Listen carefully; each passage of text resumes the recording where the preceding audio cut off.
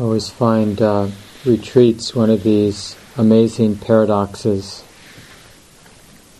A little bit, like so many other things in our lives, including civilization, in that it's amazingly complicated to organize a retreat like this, and for everybody for most of you at least, to set aside the time to get into the retreat is complicated.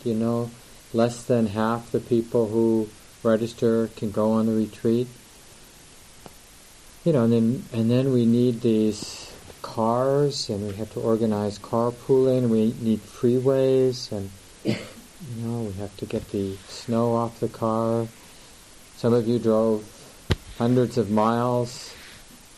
You said 9 hours to get here? And the people from Indiana, did you drive? No. So how long did that take? Yeah. Yeah. So just to appreciate this great paradox of our practice, and not to be ashamed or embarrassed by the contradiction of how much effort, how many complications there are for us to practice. And even things like needing our specialized equipment, and each of us in our own way. Now some of you maybe are more simple, more, live a more renunciate life than others. But like I need certain things in order to be comfortable. And I have them in my room, and they're for me. And we have all these ways to make us feel safe being here, in order to practice simplicity, in order to practice renunciation. So the reason I bring this paradox up, I think if we bring it up in the right way, it will break our heart wide open in a good way. This is our predicament. And we have to begin where we are. We are complicated, on one level at least, on this relative level. We're complicated beings. We have a lot of conditioning, a lot of stuff has been set in motion in our lives, and hating it, or thinking that we shouldn't have all this stuff that's been set in motion, all these perceived needs, for example. That doesn't make it different than what it is. These needs, or these, feelings we have, they are as real as anything. They need to be respected for what they are. They're inclinations. So all of the volunteers, all the people who have made this retreat possible, the sisters and the family that started this center before the Franciscan sisters took it over, part of the charismatic Christian movement, which is sort of an interesting movement in Christianity, because it has some similarities to Dharma practice in that it relies a lot on direct experience, as opposed to needing the church or needing the pastor or minister or whatever, the priest. But that people can have direct experiences of the Holy Spirit. That's where this place came out of that tradition, and then later the family who started it then passed it on to the Franciscan sisters who run it today. If you don't know, they have the Rambler just back there, 100 feet, 150 feet or something. Like Michelle said, they're not around tonight. So this whole place, all the work, we're here, and we just appreciate what it took. And so now we've got as much as we have, we've done as best we could to get here, to take what we need, for all of us who organize it, to create a community feeling that is safe for most of us most of the time. It's not perfect. And so this is our opportunity now to see, like I like the way someone said it once, to remember, it goes, the most important thing is to remember what the most important thing is. Actually, I think that's really useful. The most important thing, not just on retreat, but just generally in life, the most important thing is remembering what the most important thing is. So all this work, like this willingness to engage the complexity, the messiness of life, to get ourselves here, is to support us remembering. The most important thing is to remember the most important thing. And then so our practice actually is sustaining this remembering with a beautiful sense of humor and forgiveness, so that when we forget the most important thing, it's like the attitude should be, that's amazing. Because it really is amazing how we keep forgetting the most important thing, because it's the most important thing. We wouldn't forget, like if, the most important thing is that we were being hunted by a saber-toothed tiger, we'd be less likely to forget it. But when our life is, we built up the civilization and a perceived sense of safety, which is really the motivation to a large degree for civilization, eliminating noxious things, then the shadow of civilization is we forget the most important thing. And things that aren't so important start to seem more important. I mean, we're conditioned, actually, to be forgetful about what's the most important thing. And I bet, even when I asked that question, the most important thing is remember the most important thing, it occurred to me that, oh yeah, what's the most important thing? And if I were to say to everyone, yeah, and I on the back side of the sheet of paper, I want you to write it down, and pass it in, and I'll take a look, put your name down, I'll take a look and see what you said was the most important thing. We'd all get tight. Like, did I get the right most important thing? What is the most important thing? Whatever you see. Yeah. Exactly. So, are we willing to, in a sense, live that question? Not like luckily we don't have to get it right according to somebody else, some authority figure, but it's like hopefully raising it in this way reminds us that, well, yeah, as a living being, I guess I should have some sense of what I'm going to do with this life. What's the most important thing? And it's okay for someone to say drift or not worry about the most important thing. I mean, that's okay. Like, if that's what your most important thing is to not worry about the most important thing. But then to live that, to see, does that work? Is it taking care of you in a way that you want to be taken care of?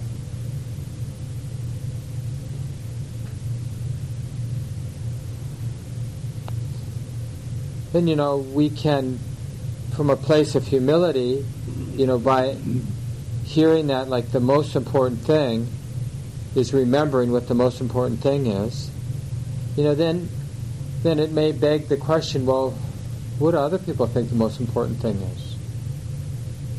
What do they talk about? Just that sense of humility. What is the most important thing? I'm not sure I know what the most important thing is. And from a Buddhist point of view, or from the way the Buddha might reflect on this, or suggest that we reflect on this, is around aspiration or around refuge. Like a German monk, Nyanaponika Thera, who's now dead, but he lived in Sri Lanka for a long time, ordained, and became a monk, a scholar, translator, and wonderful teacher. And he would say something like, in one of his articles, the first thing we want to ask is, are we in need of a refuge? Like I was saying a moment ago, are we in need of the most important thing?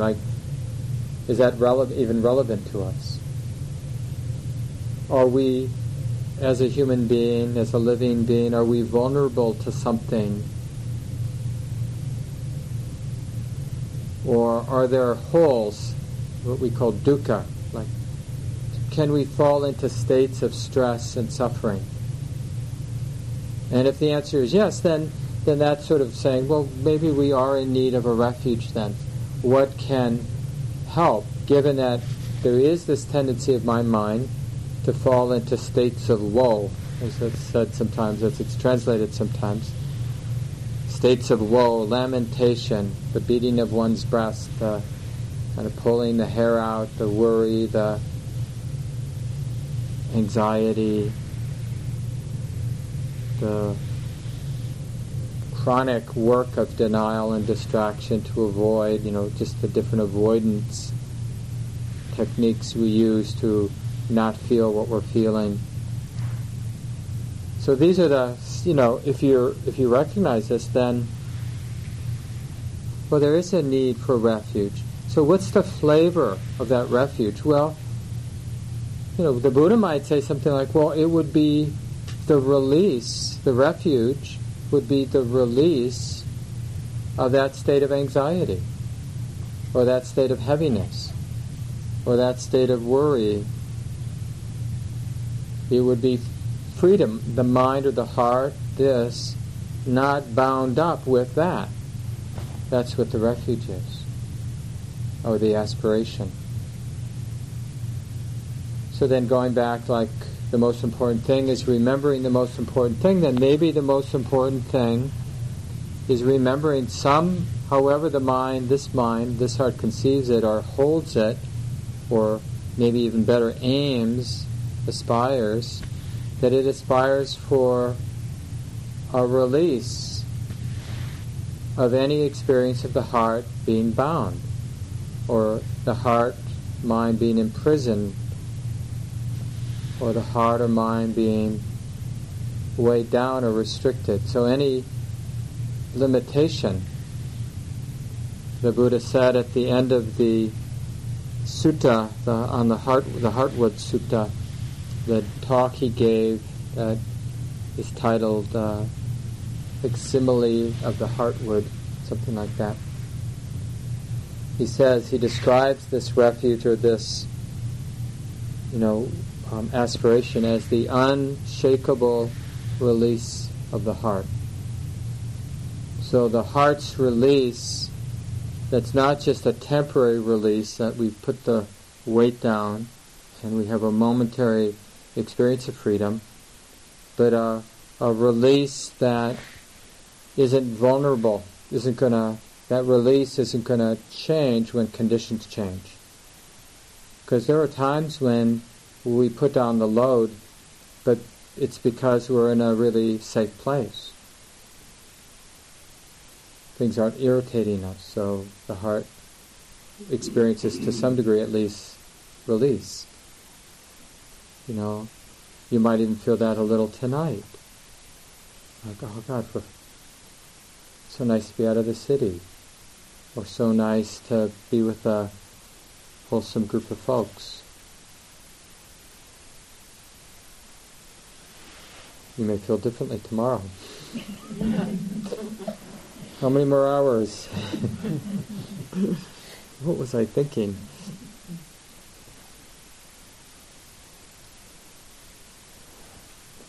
So this, part of our practice is the maturing of our aspiration. It may begin with the real wholesome, appropriate beginning stages of practice, which may last decades, lifetimes, who knows. It's just a deepening humility, like, I don't really know what the most important thing is. And I'm checking it out. I'm listening, seeing what other people have figured out, seeing if it actually comes alive for me, relevant, real for me, as they talk about it.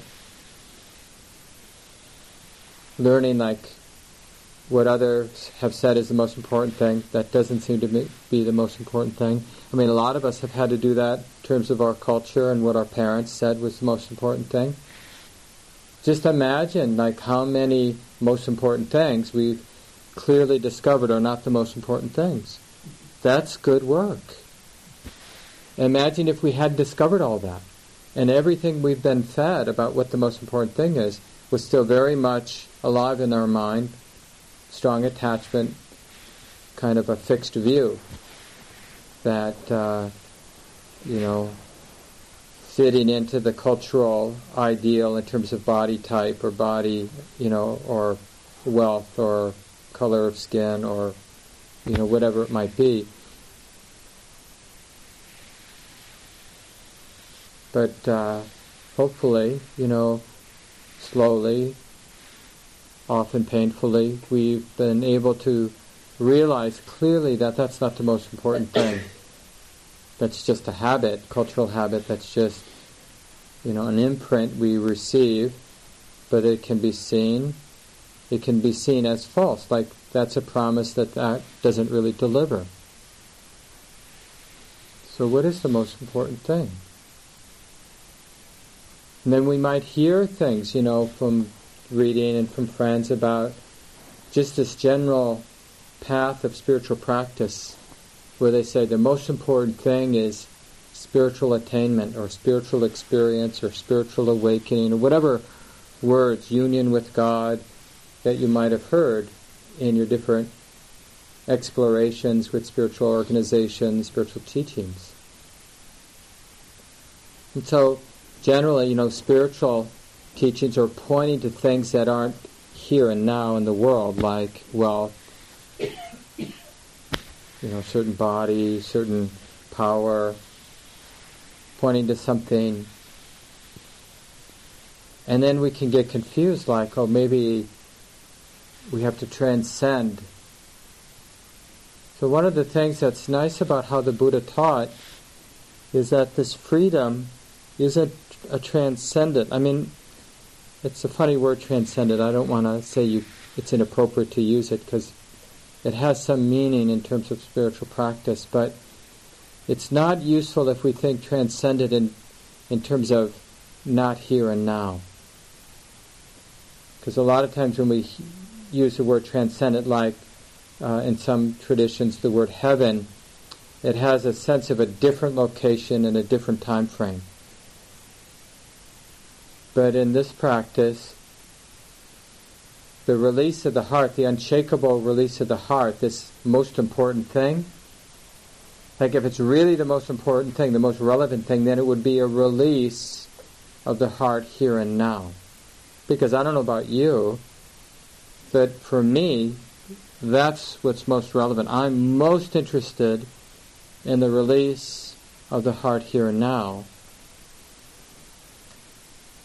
Maybe secondarily I'd be interested in it later. But, the problem with that is I'm getting really good at wanting that release later. So then later, I'll want that release later. I'll be imagining that release later, because that's what I've been practicing. It really matters what we aspire toward. Or in other words, it really matters, what the most important thing is. Because our whole life actually then unfolds according to the most important thing. Of course, mostly there is a most important thing that's, in a sense, governing the mind and the choices and the way our mind is perceiving experience. But it's just we're not consciously aware.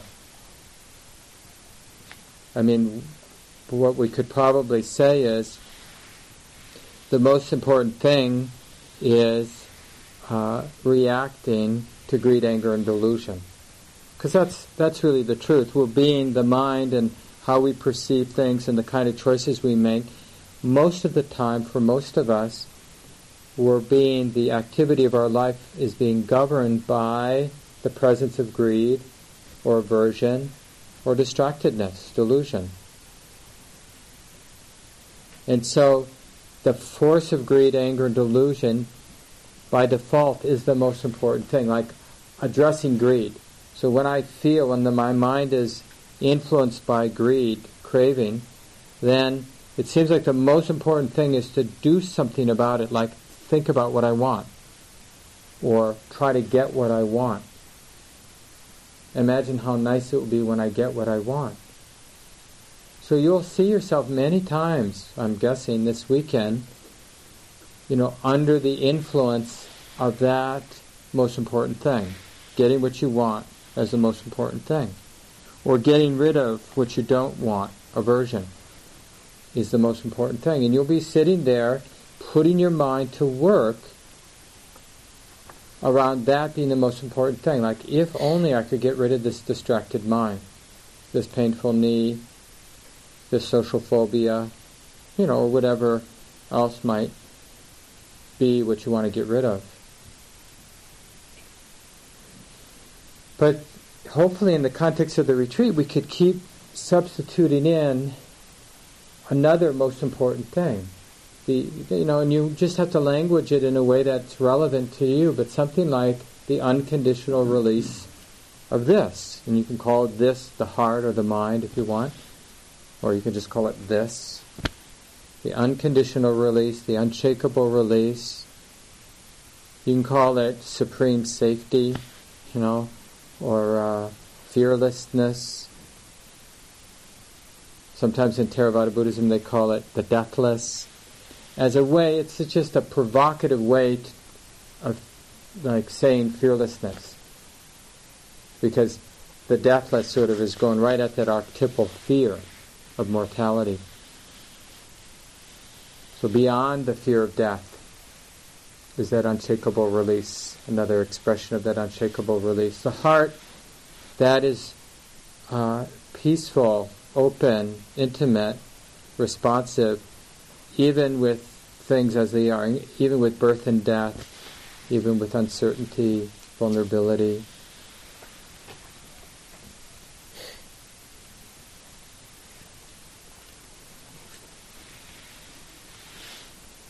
So there's really, as a theme, for this retreat, some of you have been practicing for years, so, we'll just slide into this great form that people have been practicing in, rich people, poor people, across the spectrum. People have been using some form like this for a long, long time. Cultivating mindfulness, we say. Which, of course, means cultivating a friendly heart, because there's no way to be mindful without a friendly heart. Now, as a particular theme then, in this community of mindfulness that we're in the process of constructing together and maintaining together for this weekend, then as a theme we're remembering the most important thing, like it should be something that's alive as we're doing our day, sitting, walking, doing our daily life activities here on retreat. Including the humility, I don't remember I have no clue what the most important thing is. But then hanging out in that space of knowing that you don't know. What is important? Because then you could see, not trying to figure out what's most important, but just see, according to the views in this mind and according to the activities of this mind and body, what most important thing is it operating under? Like rushing to get your walking lane before somebody else gets it. You go, so it seems like getting my space, protecting my space, maybe is the most important thing. Or maybe it's more subtle than just having, that's my walking space. Maybe it's more of creating some certainty in a world where, that's a little tenuous. Like, I can count on that space being available for me to walk in. Or I can count on the fact that Marta and Sharon got enough green tea to last the whole retreat. Otherwise, I don't know if there's more green tea there. Maybe I'll just take enough so I'll have enough for all 3 days because it's really important. That's the most important thing.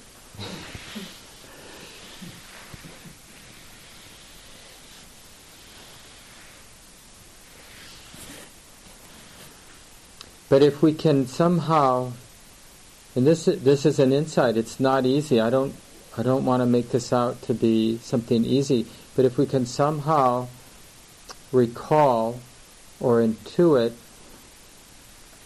the possibility of release, the heart's release, the heart, mind, body's release, the experience of ease, call that love if you want, unconditional love, unconditional friendliness.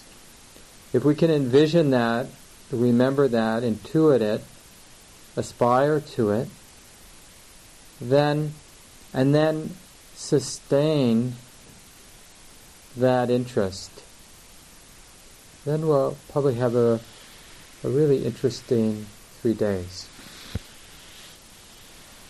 Because the hardest thing is remembering the most important thing. And I'll give you some instruction based on all of my mistakes. Faking it doesn't work.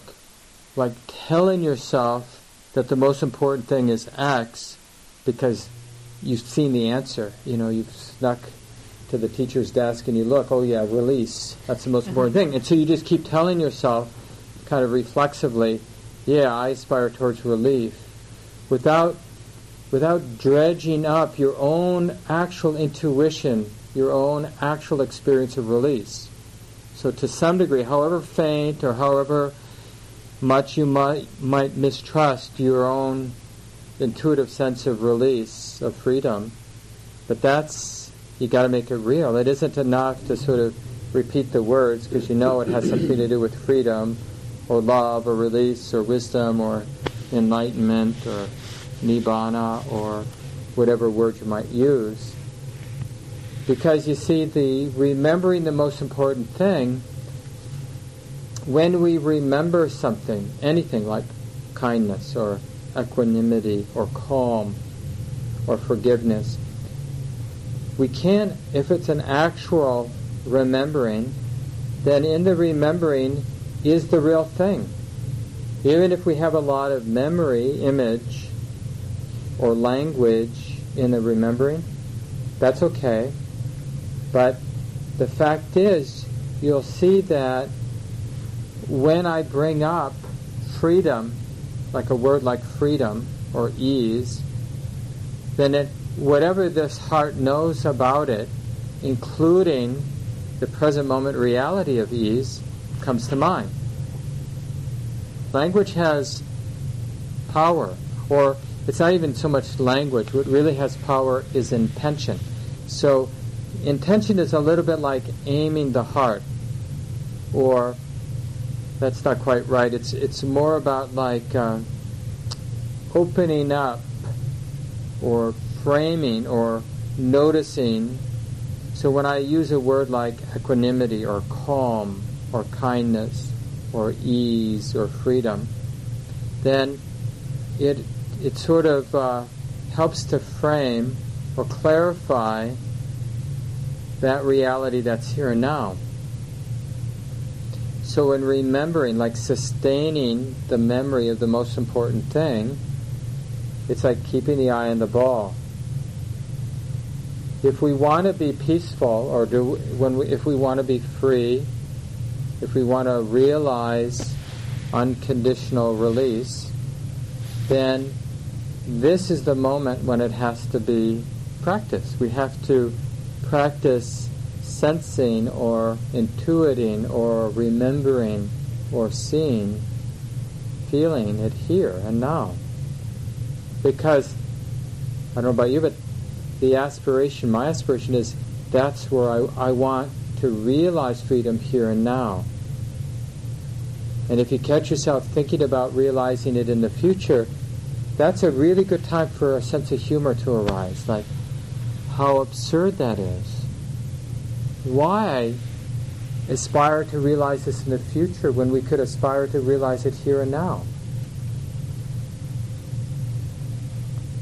Like, ask yourself the question, honey, why not now? Why not aspire to ease here and now? And the reason, if we're honest, almost always, the reason is, this isn't a suitable time. I'm not wise enough. I'm not good enough. Or this moment ain't good enough. Like the mind creates its own barrier. And then it believes it. It manufactures or constructs a sense of limitation, and then it lives inside of that experience of limitation. So really, this is why this statement is such a potent statement. The most important thing is remembering the most important thing. Because we're always putting it off, always thinking it's out there. Always wanting to be sort of this methodical spiritual aspirant, hard-working, willing to climb the mountain, willing to trudge along. And we become identified with that being carrying the heavy pack, slogging through the marsh with the bugs. I'm an unenlightened being who really wants to be enlightened, and all those other people indulging in their lives, they're really screwed. I'm the one on the noble path. And we can get really self-righteous. Especially, what really fuels self-righteousness is hurting. When you're hurting, it's like, that's how we distract ourselves from our own pain, is we get self-righteous. Well, this is, I'm hurting because I'm doing the right thing.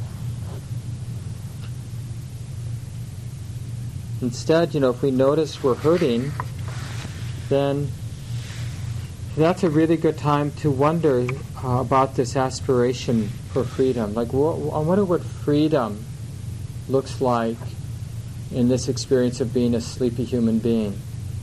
Like, often the first day of a retreat, people feel really sleepy at different times. Sluggish, mind, body gets heavy. And so then the question is, well, I can't be free now. I have to wait till all this clears up. Maybe, hopefully by Sunday, I'll be more balanced. I'll have my energy back or something.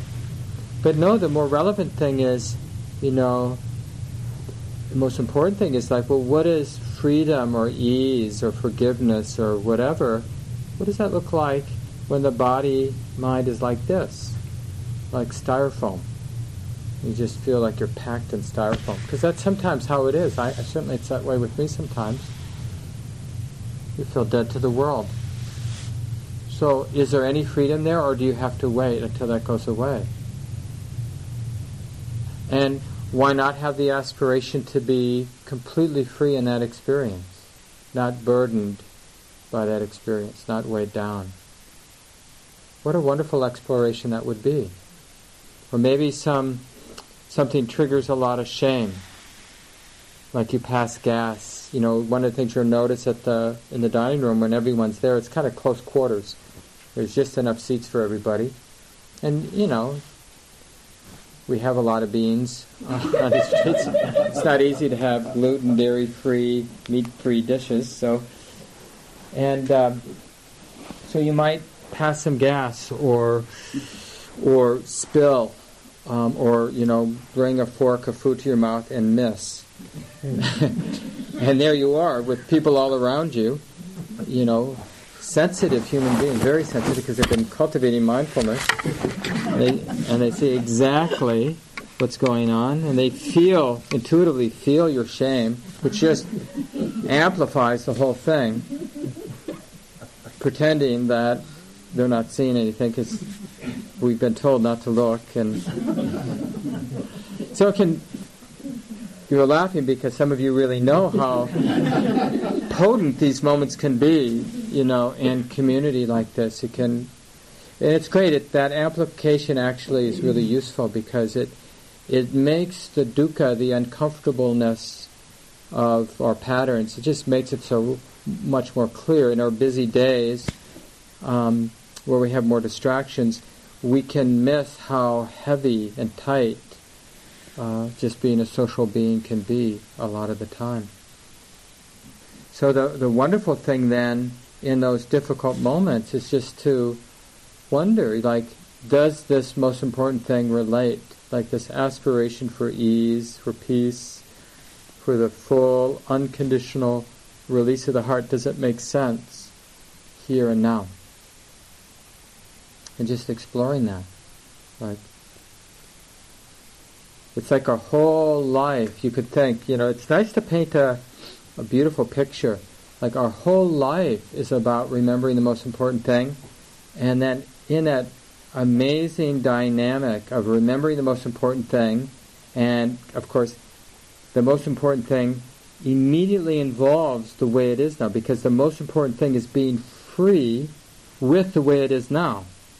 So it's not any kind of separation, because the aspiration itself is about being free with the way it is, this body, mind, this circumstance, this reality, here and now. So you see, it just creates this opportunity for learning, for what we call insight. Because that aspiration, remembering the most important thing, really supports mindfulness. It just makes mindfulness the natural response, not even so much that I'm trying to be mindful, but in remembering the most important thing, the heart, the mind just shows up, because it's remembering the possibility of being at ease with the way it is right here and now. Free, not needing the conditions to be other than they are. So I'll leave it here, and I'll pick up this theme Friday night and Saturday night. We'll have small groups tomorrow and Saturday. I'll just divide this group into 3. For those of you on your bio sheets who are relatively new to retreat practice, or at least this style of retreat practice, I'll put you in the first group. Otherwise, I'll just divide the groups randomly. And so your own reflections and how you're working with remembering the most important thing, that you might bring up in the small groups. Might be really useful for us to hear from each other about that and what gets in the way and how easy it is to be forgetful and to think other things are important. Even though, in a sense, with some reflection, we realize they're not, but just like a gravitational pull, we just keep going back to things that ultimately aren't important, but there we are again, the mind, obsessing, worrying, digging into things that ultimately aren't important.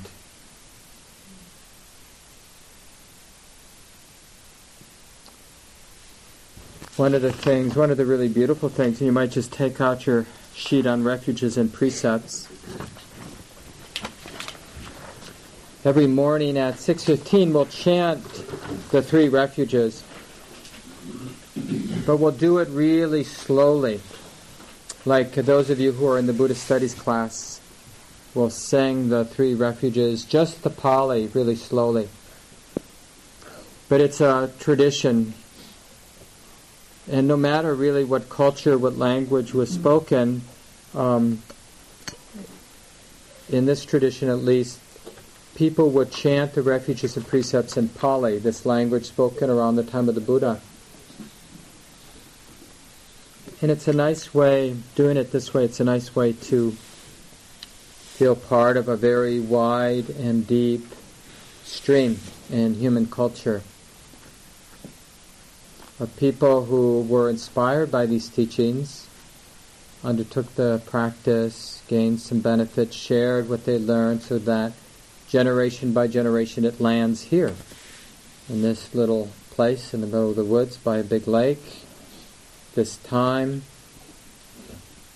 And so we're using that thought of being part of something and being able to tap into this stream, because it can really support faith and confidence and resolve. So you'll see there's a particular formula. We acknowledge, pay homage to our teacher, the Buddha. So we consider this person who lived 2,500 years ago to be a teacher, a human being who had a confused mind like we do, practiced well, realized without having a teacher. So we have the advantage of having the Buddha's articulation of what happened to him, what he came to understand from observing his own mind. So first we acknowledge the Buddha with that opening statement. We do that 3 times. And then we just repeat, I take refuge in the Buddha, take refuge in the Dharma, I take refuge in the Sangha. So Buddha isn't this historic person, although the statue or your thought of this guy 2,500 years ago can represent, and it can be a symbol of this quality of wakefulness, the mind free from grasping. So you can think of it as a mind or a heart like a mirror that simply reflects clearly the way it is, simply knows clearly the way it is. So when we say I take refuge in the Buddha, we're taking refuge in that purity of knowing. And what does the purity of knowing know? It knows Dhamma. That's the second refuge. We take refuge in Dhamma, which is what is being known. So there's knowing, we take refuge in knowing, we take refuge in what is being known. No matter what it is, the pretty, the ugly, everything in between, the boring. Because, in a sense, Dhamma is our teacher too. The Buddha is our teacher. This empty, pure, stainless knowing is our teacher, our refuge. And the way it is our teacher. It teaches us to, unconditionally accept, because it's the way it is. It's already this way. Why get tight? Doesn't make it different. It just adds a layer of tightness. So we take refuge in the Buddha, the Dhamma, the way it is, and we take refuge in Sangha. We take refuge in all of the folks, past and present and future, who at least in moments are Buddha knowing Dhamma. That's what we mean by an enlightened or liberated human being. Whenever you're Buddha knowing Dhamma, that pure, empty, stainless mind is just connecting, opening to the way it is, then you're Sangha. Meaning, because your response, your way of being in that moment is going to be really appropriate and skillful and inspiring to those around you. There's no self-centeredness there, no delusion there. And so you'll be an inspiration, and we say, so glad to be around Sangha. I'm so glad to have somebody manifesting some integrity or some clarity or some skillfulness in this moment to support my life. And ideally, we'd have friends who are periodically Sangha. Probably we don't have friends that are always Sangha, right? But if you have enough friends, then maybe every once in a while there's always somebody who's close to being Sangha or is Sangha. And you can open your eyes sometimes in the sit. You'll look around and, some people will be suffering human beings and some people will be Sangha. People who are suffering but not afraid of it, not identified with it. So liberated, not taking it personally. So that's what we mean by Sangha. The sort of when somebody is engaging, responding to life free of greed, anger, and delusion. So we think about the Buddha as an example of Sangha. Or anybody who's fully awake, they're always Sangha. That's what we mean by being fully awake or fully enlightened. They're always acting free from greed, anger, and delusion. So we take those 3 refuges. Then we review the precepts. And this really creates the safe container for us. We're taking refuge, we're undertaking the training to refrain from harming, from taking things that aren't ours, from all sexual activity on retreat. So it's different than in daily life when we undertake the training to refrain from sexual misconduct, sexual activity that causes ourselves or others harm. But while we're on retreat, we just of course, we're going to remain sexual beings because that's just how it is, but we're just not acting it out in a public way at all, through flirting or even, within our own mental activity, because it just creates a lot more safety to put that aside for periods of time. And it's just really useful to learn how to let the energy move without having to express it out in the world. It's a really great skill. Because clearly, some of the times it's not appropriate to be acting it out. And it's nice to have that skill not to have to act on sexual impulses whenever they arise. So the retreat container is really a wonderful time to learn that skill. We undertake the training to refrain from incorrect speech. We won't be reading what's in parentheses, but you can see lying, slander, harsh words, idle words. That's what we mean. That's what the Buddha means by incorrect speech. Sometimes that gets translated as false speech.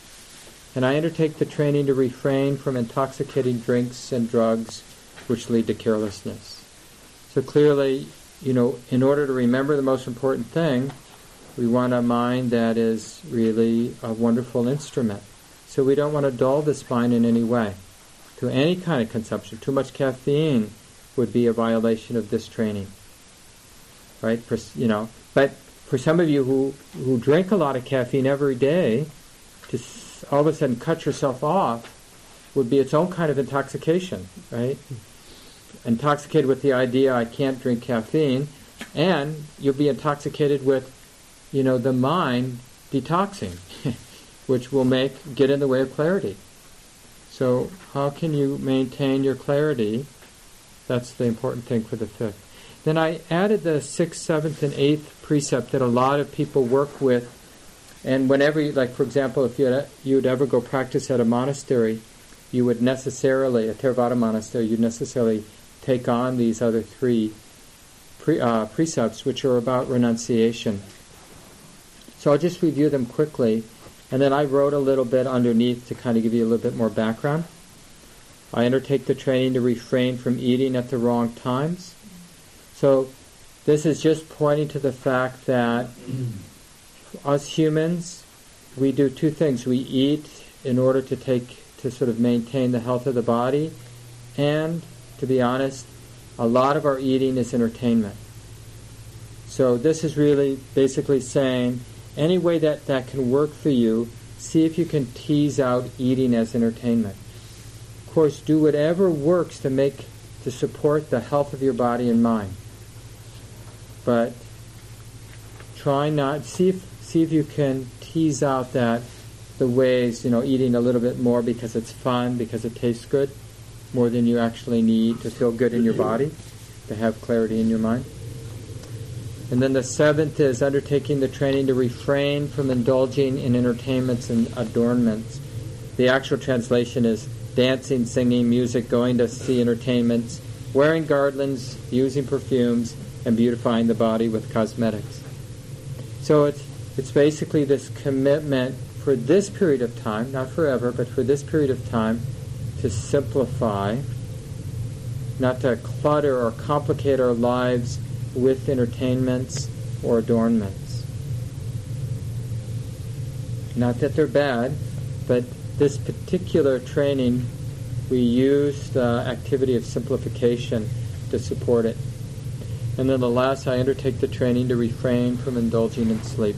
It's really the same as the food one, where we're just on the lookout and how we use sleep for entertainment and how we use sleep to avoid feeling what we feel, avoid seeing what we see.